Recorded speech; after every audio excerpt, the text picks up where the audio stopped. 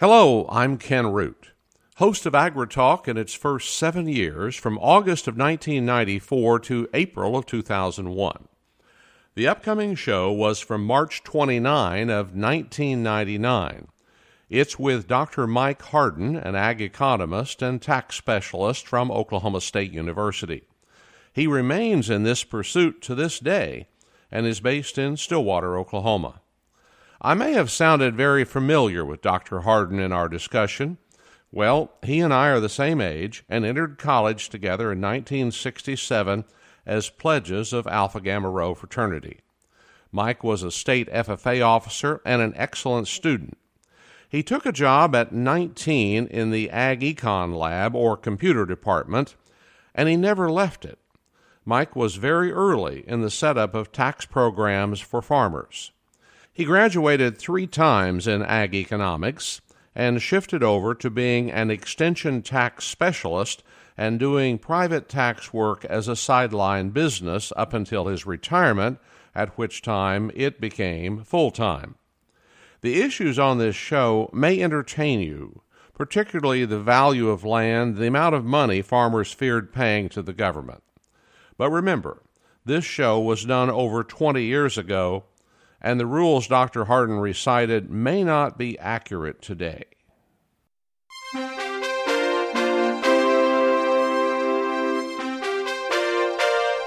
This is AgriTalk. I'm Ken Root. It's the last Monday in March. It seems to be going out like a suntanned lamb.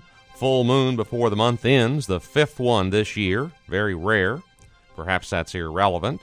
But what is relevant to our lives is taxes and figuring out ways to keep from paying more than our fair share and also not visiting a certain area in Leavenworth, Kansas. Well, to assist us in this consuming effort of keeping our money from becoming the federal government's money is Dr. Mike Hardin, Extension Tax Specialist from Oklahoma State University, a Ph.D. ag economist from a dairy farm in northeastern Oklahoma. Good morning, Mike. Good morning, Ken. How is spring in Stillwater, Oklahoma? Well, it's beautiful here. Last time I looked out the window, it looked pretty good. You know, it'd be a nice town if it weren't for those dang college kids, wouldn't it? I say that, but softly. Well, that town is one of those across the country with a number of our institutions, state schools, that the town wouldn't be very big if it weren't for a college. It brings in 20,000 students, 20,000 plus, I guess now you are, aren't you? I believe that's correct. Plus all of the rest of you who live off of that for your entire lives.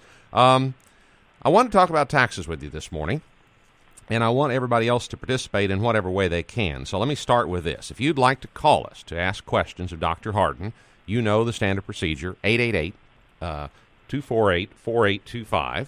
That's 888-AgriTalk. And if you have a question that you think may be a little complex, or you want to make it succinct and you don't want to sit there and have to be interrogated on it, you can fax it to us or you can email it to us. And the fax number for us, which would be the most straightforward for you to do, is 816-891-0146. That's 816-891-0146. And the other one is to email it to Dr. Hardin, and he'll be able to pick it up on his email at the half hour. And, Mike, what email can we send to you? Mike at okay. taxvisions, plural.com. So Mike, M-I-K-E, at taxvisions, that's TAXVISIONS.com. And if you'll send it before the half hour, he'll be able to get it at the half hour, and then we'll see how this goes. Supposedly it's about 2 minutes. Pretty fast compared to snail mail, isn't it? It's great. Let me ask you a question. I've got one in here already from a listener that I am now digging for, and didn't seem to bring it in here with me as of yet, so let me ask it to you as we come back. Is there anything right now, as far as legislation, that could be a pretty good boon to farmers here in the future on their specific ability to avoid paying taxes?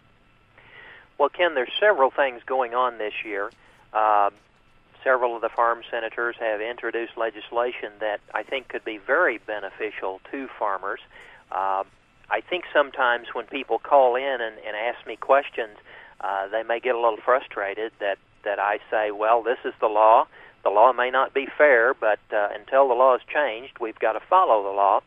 So I think here is our chance, so to speak, that we could contact some of our representatives and show support for some of this legislation. Specifically, Representative Hulshoff of Missouri has reintroduced what he calls farm and ranch risk management accounts. I personally believe this is a very good piece of legislation. Well, it is one, he's talked to us before on the show, that certainly had a lot of support from farm groups, because it appears that if you have a profitable year, rather than paying high level of taxes, you can shift a part of that net income forward for several years. It's very similar to a SEP or IRA contribution, but it's not limited to the $2,000. It's limited to 20% of farm income. So here's an opportunity in a good year, in a high income year. You could shift up to 20% of your taxable farm income into an IRA-like account, get a deduction or a reduction in adjusted gross income, reduce income tax. The requirements are that within 5 years, you could leave this money in 5 years. Within 5 years, if you have a bad year, a low-income year, you can pull that money out of the farm account and pay tax on it then, probably at a lower marginal rate. And really, I believe this is probably one of the best opportunities I've seen in a long time. Even the income averaging, these two together would be very effective. You know what I read into this is that clearly in the future, if you're going to have risk management, you're going to have to do it yourself, and that this is a statement that we are going to have a cyclical situation in agriculture that's not predictable. You're going to have good years, you're going to have bad years, and rather than buying paint and doing other things during the good years, you may have some other means to adjust for this. So hopefully this will get a chance to get a full hearing, the House and Senate, and see if it'll go through. I think the President would sign this. I think he has spoken out on behalf of farmers on this before. I agree, and my contacts in Washington indicate that this has a good chance, but I would encourage everyone who can hear me to contact their representatives and indicate your support for this provision. It could be, I believe, one of the real milestone-type legislations that we've seen for farmers in decades. Well, truly, your voice is now reaching out to most of the Western world, and if you out there would like to ask a question of Dr. Hardin, make a comment on taxes, our number is 888-247-4825. Our fax number is 816-891-0146, or you can email him at mike@taxvisions.com. This is Monday on AgriTalk.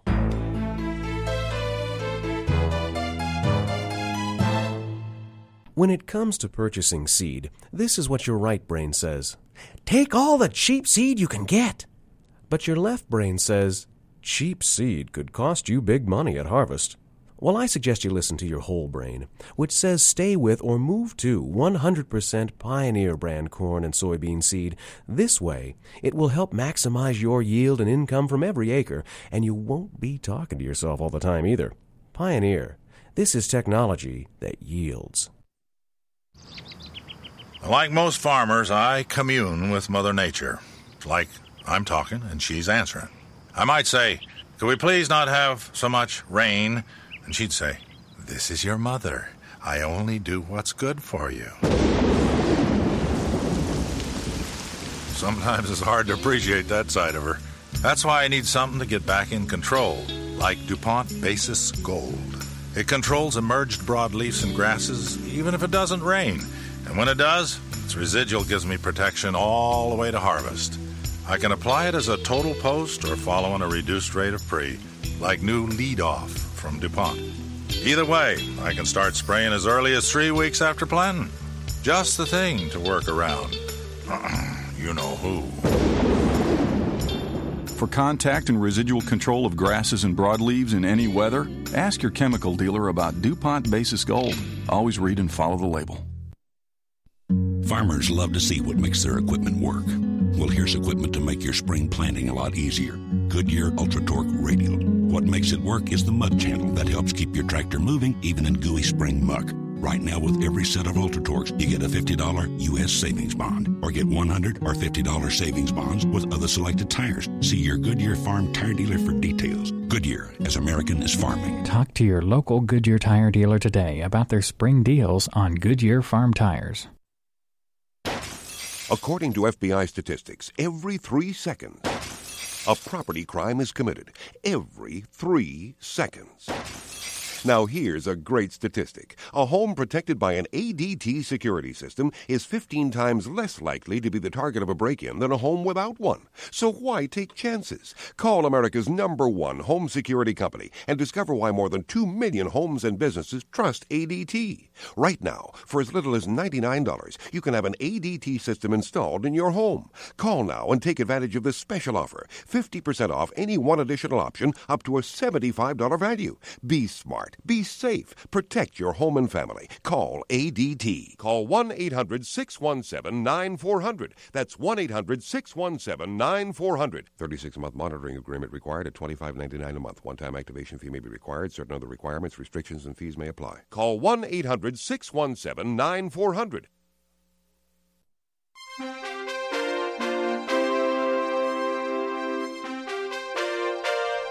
This is AgriTalk. Ken Root and Dr. Mike Hardin, tax specialist. We're sort of right between tax filing dates. Farmers have already had to file March 1, but April 15th is the date for all others. And so many people may think that, well, it's already passed. Well, it's not. It's an annual thing. It's a year-round thing of trying to be able to set yourself up to keep from having to pay any more tax than you should. And hopefully Dr. Hardin can answer your questions on how to do so. Let's go to Rick in Iowa. Rick, good morning. Hello, Rick. Hi. How are you, sir? Pretty good. What would you like to ask Mike? I had a question on investing in IRAs. In the past, as a farmer, I've always filed taxes by March 1st to avoid paying the estimated quarterly taxes. And I've always made my IRA and QO investments before March 1st. This year I was talking to an investment professional that said he didn't think I had to do it until April 15th because that's the actual tax due date deadline, regardless of the March 1st deadline for avoiding paying estimated taxes. So I called the IRS's 800 number. That person, I realize they're wrong half the time, but that person agreed. Editorial comment there. Well, yes. But that person that I talked to on the 800 number agreed that I didn't have to make those investments until April 15th, that indeed was my actual tax deadline. So then I called my tax attorney to make certain, and he didn't think that was correct, but after checking his tax codes, he agreed that that also was correct. My predicament is on Friday of last week, I heard a radio show in the afternoon, and this gentleman suggested that if you were a farmer filing by March 1st, you had to make deductible IRA investments by March 1st, but you could do like Roth until April 15th. And I've got these contradictions, and I'm just wondering what his estimation of the situation is. Well, Rick, you've got the full spectrum of all the answers A to Z. I just wondered if it's an interpretation of the tax code or if it's a situation that somebody's wrong and somebody's right. Well, I suspect that if you had 10 or 12 hours to research the tax code, you could come up with the answer. Off the top of my head, my recollection of the law is that you must invest in the IRA by the due date of your tax return. To be safe, obviously, I would do it by March 1st. No matter what the IRA is, whether it's a Roth or a regular. That's correct. So either one, go with it on the due date of your tax return. What is the difference for you, Rick? Well, the difference was that I have some machinery payments and farm payment on April 1st, and I have property taxes that are due, So 45 days worth of float on that money, basically. It's easier for me to come up with the money that first half of April than it is in March. And it's just a situation where that would be easier for me financially to do that way. And it was a situation where it didn't really matter to me. It was just a matter of coming up with that money, 3 or 4 weeks earlier, and it was a little more difficult.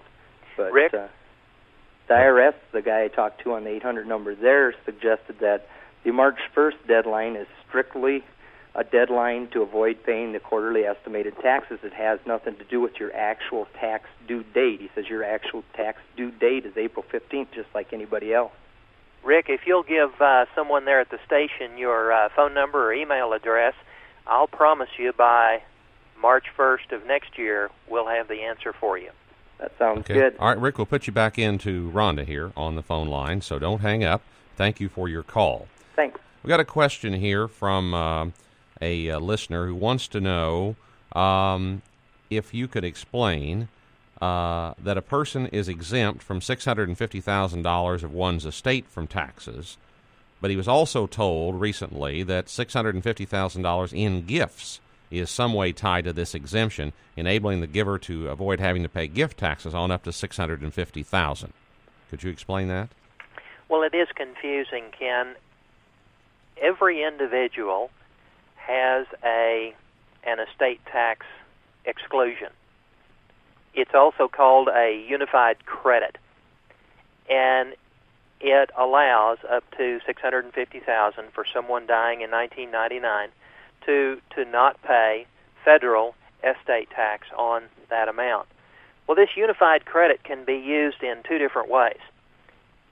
Let me first say that the gift tax rates and the estate tax rates are exactly the same. They're a mirror image.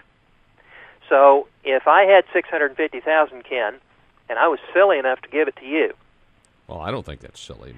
when I filed my gift tax return, I would have a choice.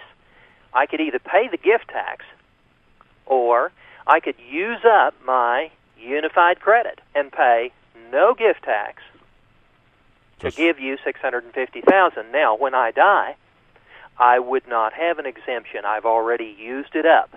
So it's that one or the other. Unified credit, or if you want to think about it as an estate tax exemption, it's a gift tax exemption too, but it's a lifetime amount.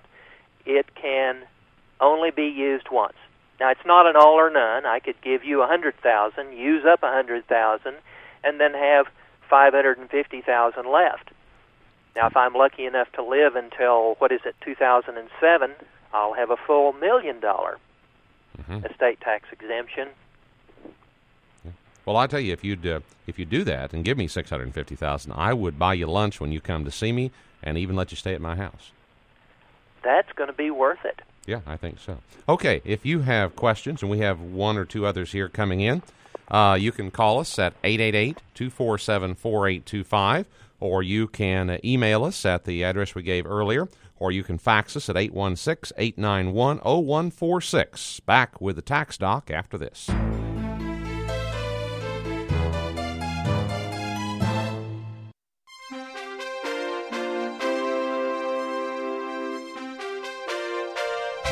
This is AgriTalk. I'm Ken Root with Dr. Mike Hardin. Okay, here's a question for you, Mike. Maybe a softball for you, but one that still has some confusion with folks. This comes in from southern Minnesota. At what rate is a Roth IRA taxed? Well, Ken, I'm a little bit confused by the question. A Roth IRA, by definition, is not subject to tax.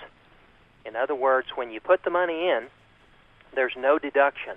So if I put $2,000 in a Roth IRA, as I did about a month ago, I'll get no deduction on my tax return. But that $2,000 invested, plus the earnings on that, when I cash it out after age 59 and a half, will not be subject to tax at any rate. Now, on the front end, though, that money is not tax deferred. That money has already been taxed. You've had to pay tax on that money before it goes into the Roth IRA. That's correct. And that's the same way of saying I did not get a deduction for the $2,000. If I were eligible for a traditional IRA, then I could have taken a deduction, $2,000, on my 1998 return, but then the $2,000 plus any earnings that the $2,000 made would all be subject to income tax at whatever my ordinary income tax rate is in the year that I pull it out. Okay, now let me see if I got this right. Suppose that I take $2,000, and I put it into a Roth IRA, and I know that I didn't defer, I didn't save anything by doing that, but I put $2,000 in there.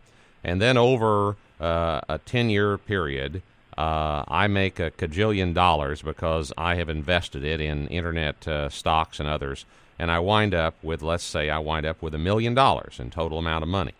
At the point that I start using that money, is there any tax to be paid on any of that money? No, there is not. And if you do that, then you can afford to give me a gift of $650,000. I'd give you $500,000, but I wouldn't give you more than half. I don't think that wouldn't be fair. Okay, but that's exactly right. As long as I can stay at your house. Okay. That if you think you can double, triple, quadruple your money, then it's better to put it in a Roth because the whole thing's going to be tax-free. A lot of people aren't eligible for a traditional IRA, so they don't have a choice. So if you were putting it in a Roth, are you putting it in a Roth and earning low interest, or are you putting it in a Roth and putting it in some type of growth fund to try to make the big bucks? Well, as an economist, not tax specialist, if you're going to take out a Roth, then I would put it in the most aggressive growth fund that your particular sleeping habits would allow you to stand. In other words, if you can stand to realize you could lose it, then you can really push it if you really wanted to, because of the fact that none of that money is going to be taxable in the future. Well, you hit it just right, you know. Let's say a person who's been doing this will be your second year to go into a Roth now. Is that right? Second year it's been available, or third? Well, it was only available for calendar year 1998. But one of the things I did was to make a non-deductible IRA contribution in 1997, and then roll that over into a Roth in 1998. So I've got two contributions currently in my Roth. Working all the angles. When we come back after the half hour, here's an interesting one. Why should you write your check this year if you have to pay taxes to the U.S. Treasury rather than the IRS? There are some conspiracy-minded people who wonder why the change. Mike will explain it to you. He'll also take your questions at 888-247-4825. Back after this on AgriTalk.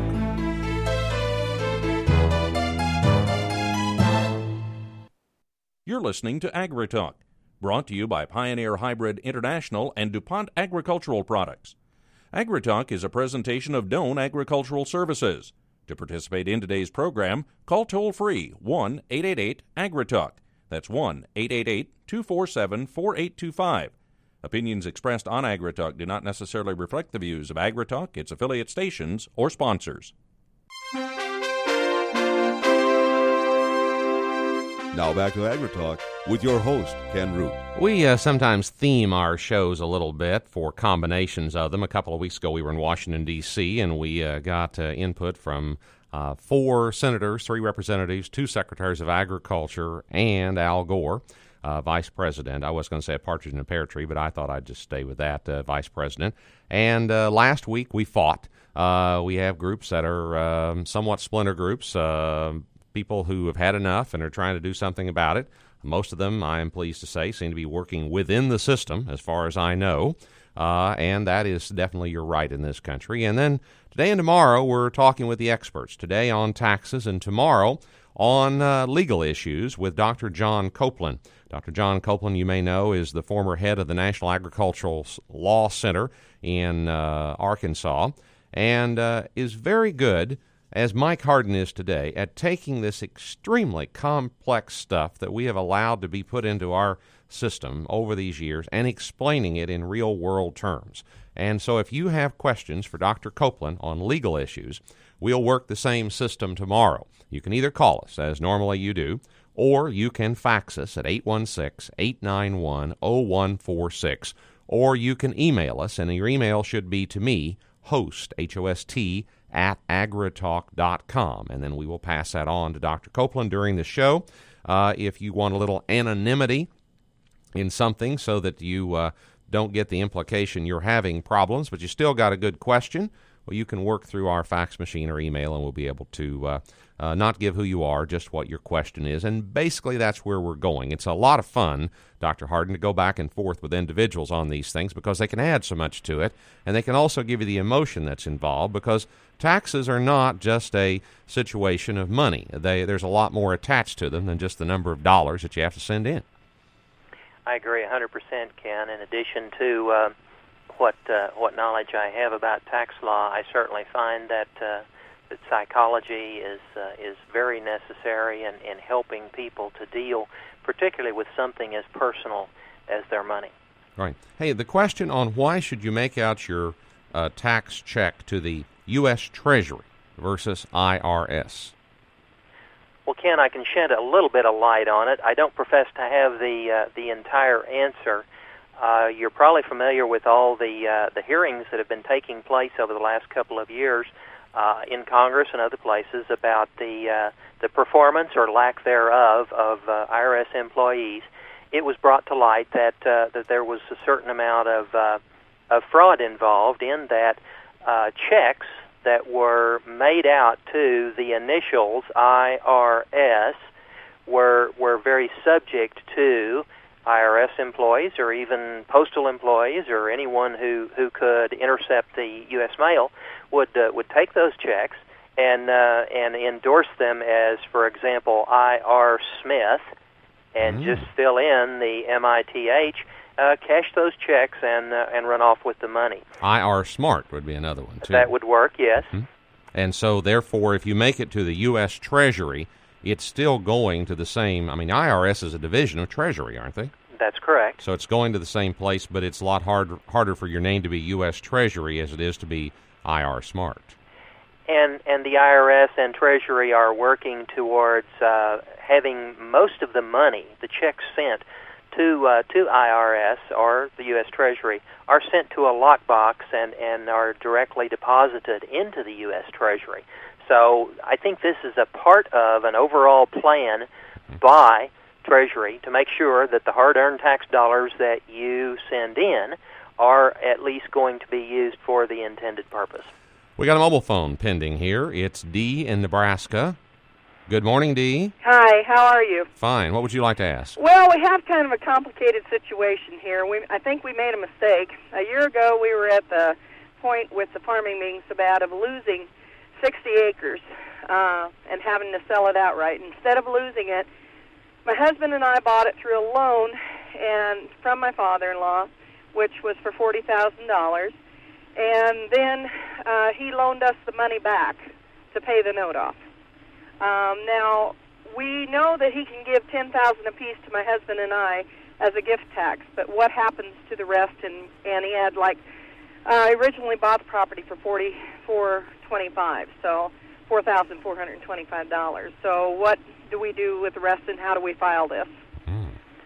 Well, Dee, you've got a question there that can't be answered in a 5-minute session, and so you might want to give your number to the station there, and I'll be glad to call you back. But in general, you've had a debt forgiveness.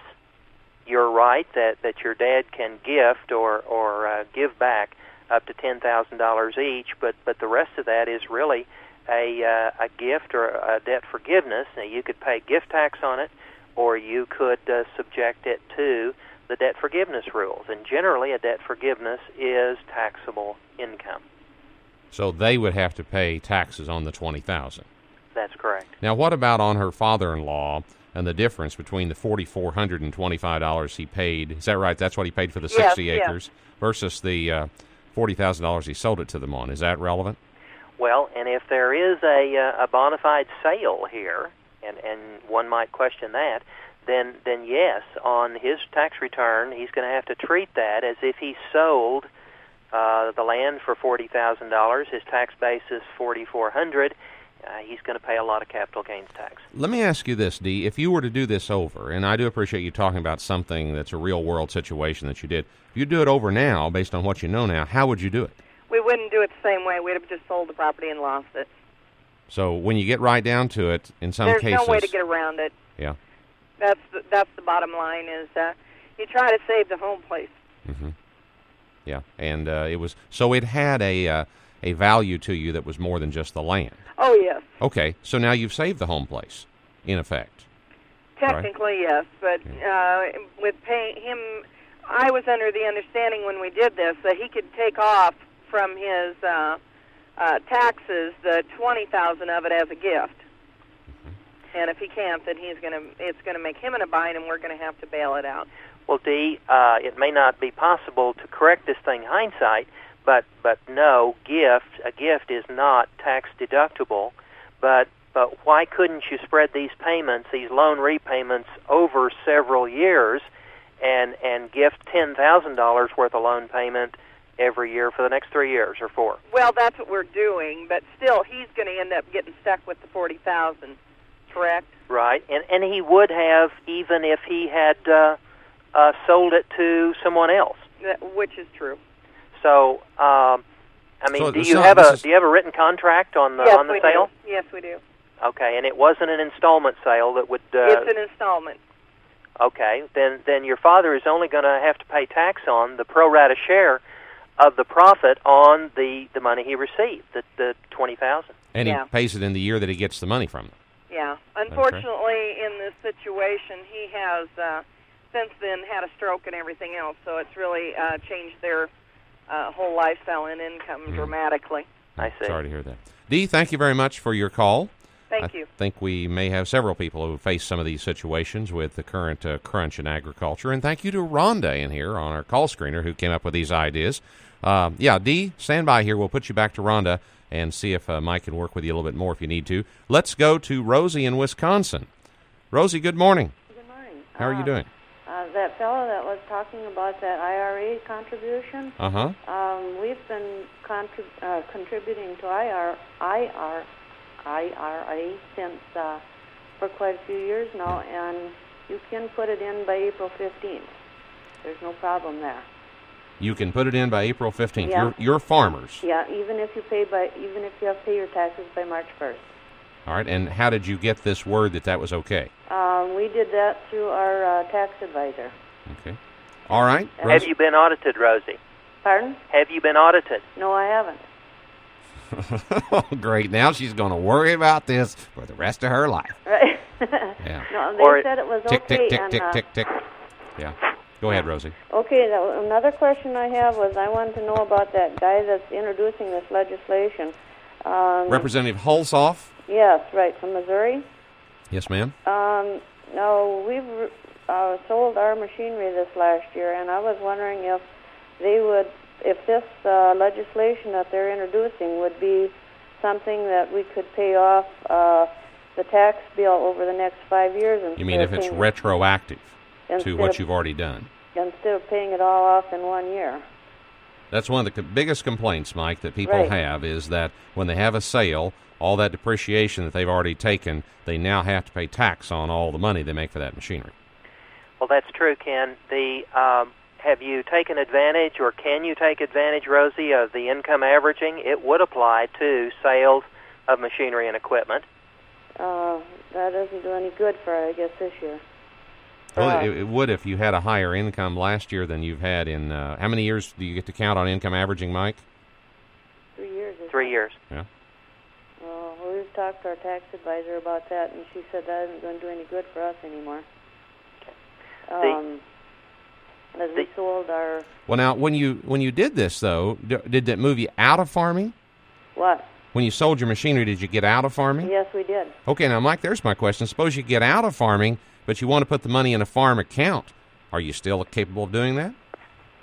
The farm account legislation can require that you're actively engaged in farming. So if you get out of farming, that's not going to help. Yeah. The definition of farm income for the farm legislation that Representative Hulshoff has sponsored is the same as farm income for income averaging purposes.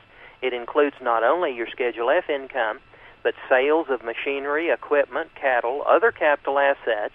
The only asset that is excluded from farm income is the sale of land. Okay. It is not averageable farm income. Okay. Well, this is just machinery, but I was wondering, it's still farm stuff. You know, it's something that you've used over the years. I mean, it cost you probably 40 years to get the stuff. I don't know why you can't pay it back in, say, 5 years instead of 1. Well, it makes too much sense, Rosie, and there's a lot of things that seem fair and make sense, but unfortunately aren't part of the law. That's why we keep trying to publicize what the law is, and people like Representative Holtzoff keep trying to make changes that help people. So if you want to give him a boost here, if you have email, you can send it to house.gov /write-rep, and it'll get to them that way, or you can just send them a letter. Thank you, Rosie. Got to go to a break. Back after this with Dr. Hardin. For more information on programs and features, contact us on the web at agritalk.com.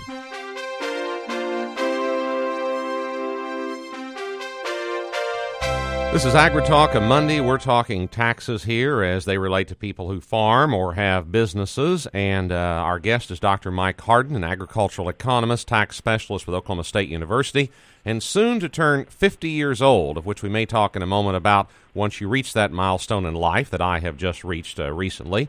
You tend to think a little bit more about retirement and estate planning. We'll catch that.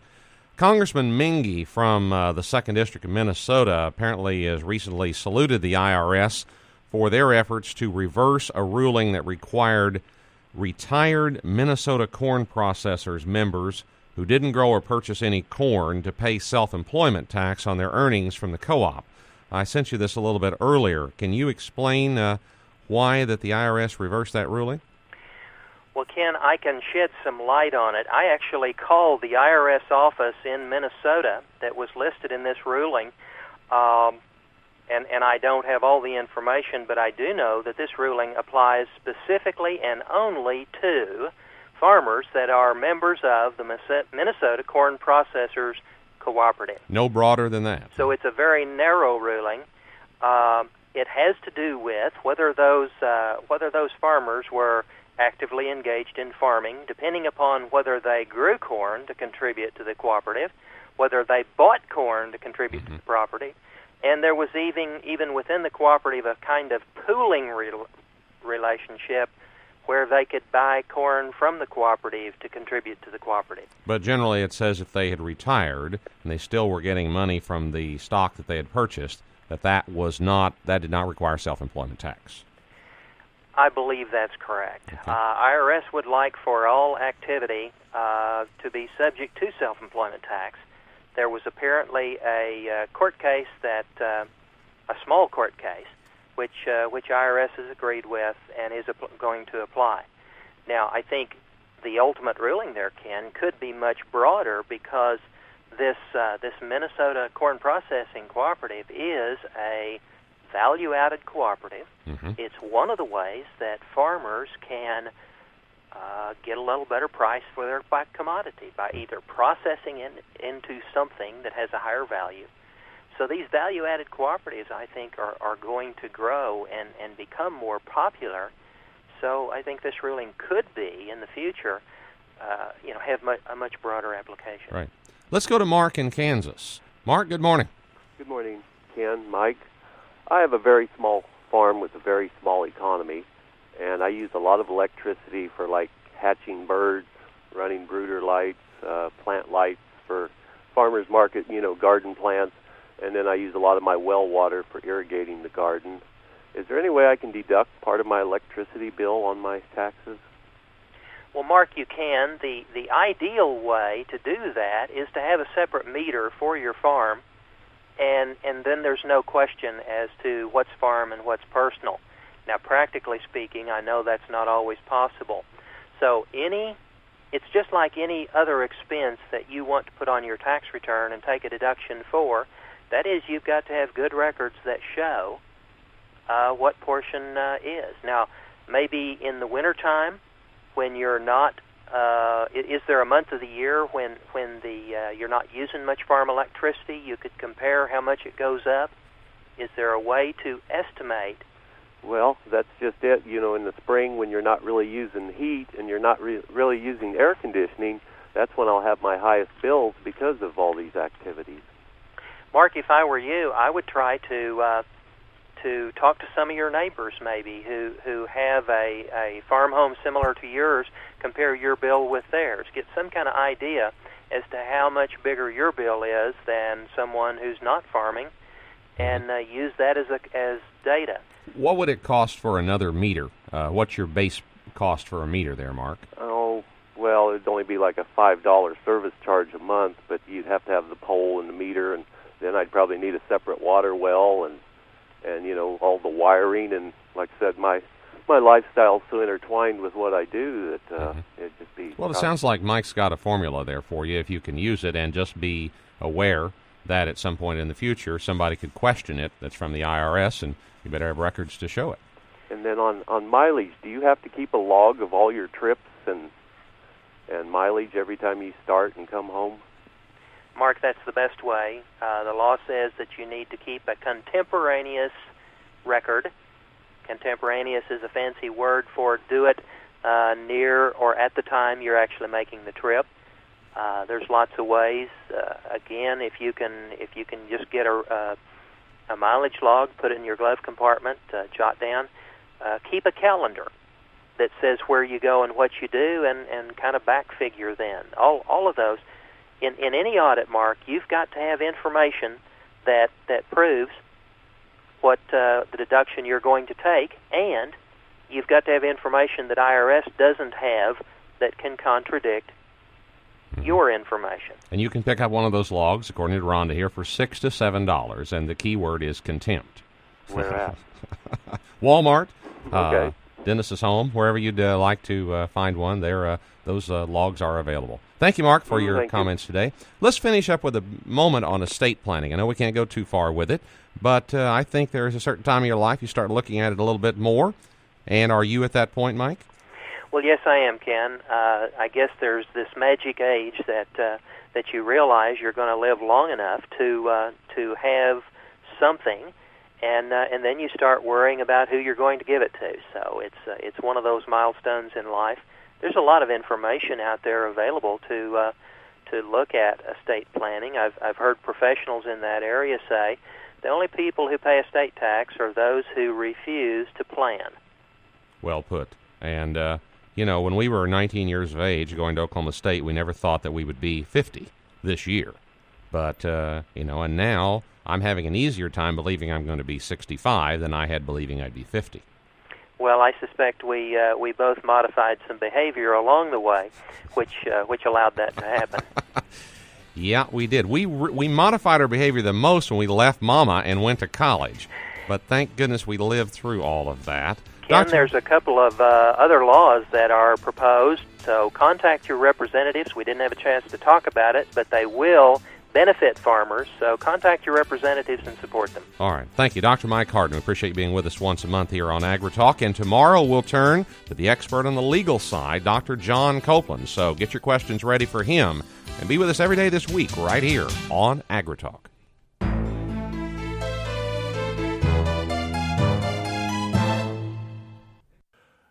This AgriTalk archive program was recorded on March 29, 1999.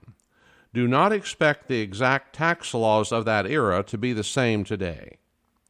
Thanks for listening. If you'd like to subscribe, you'll be notified when our next AgriTalk The Root Years podcast is released. Have a great day.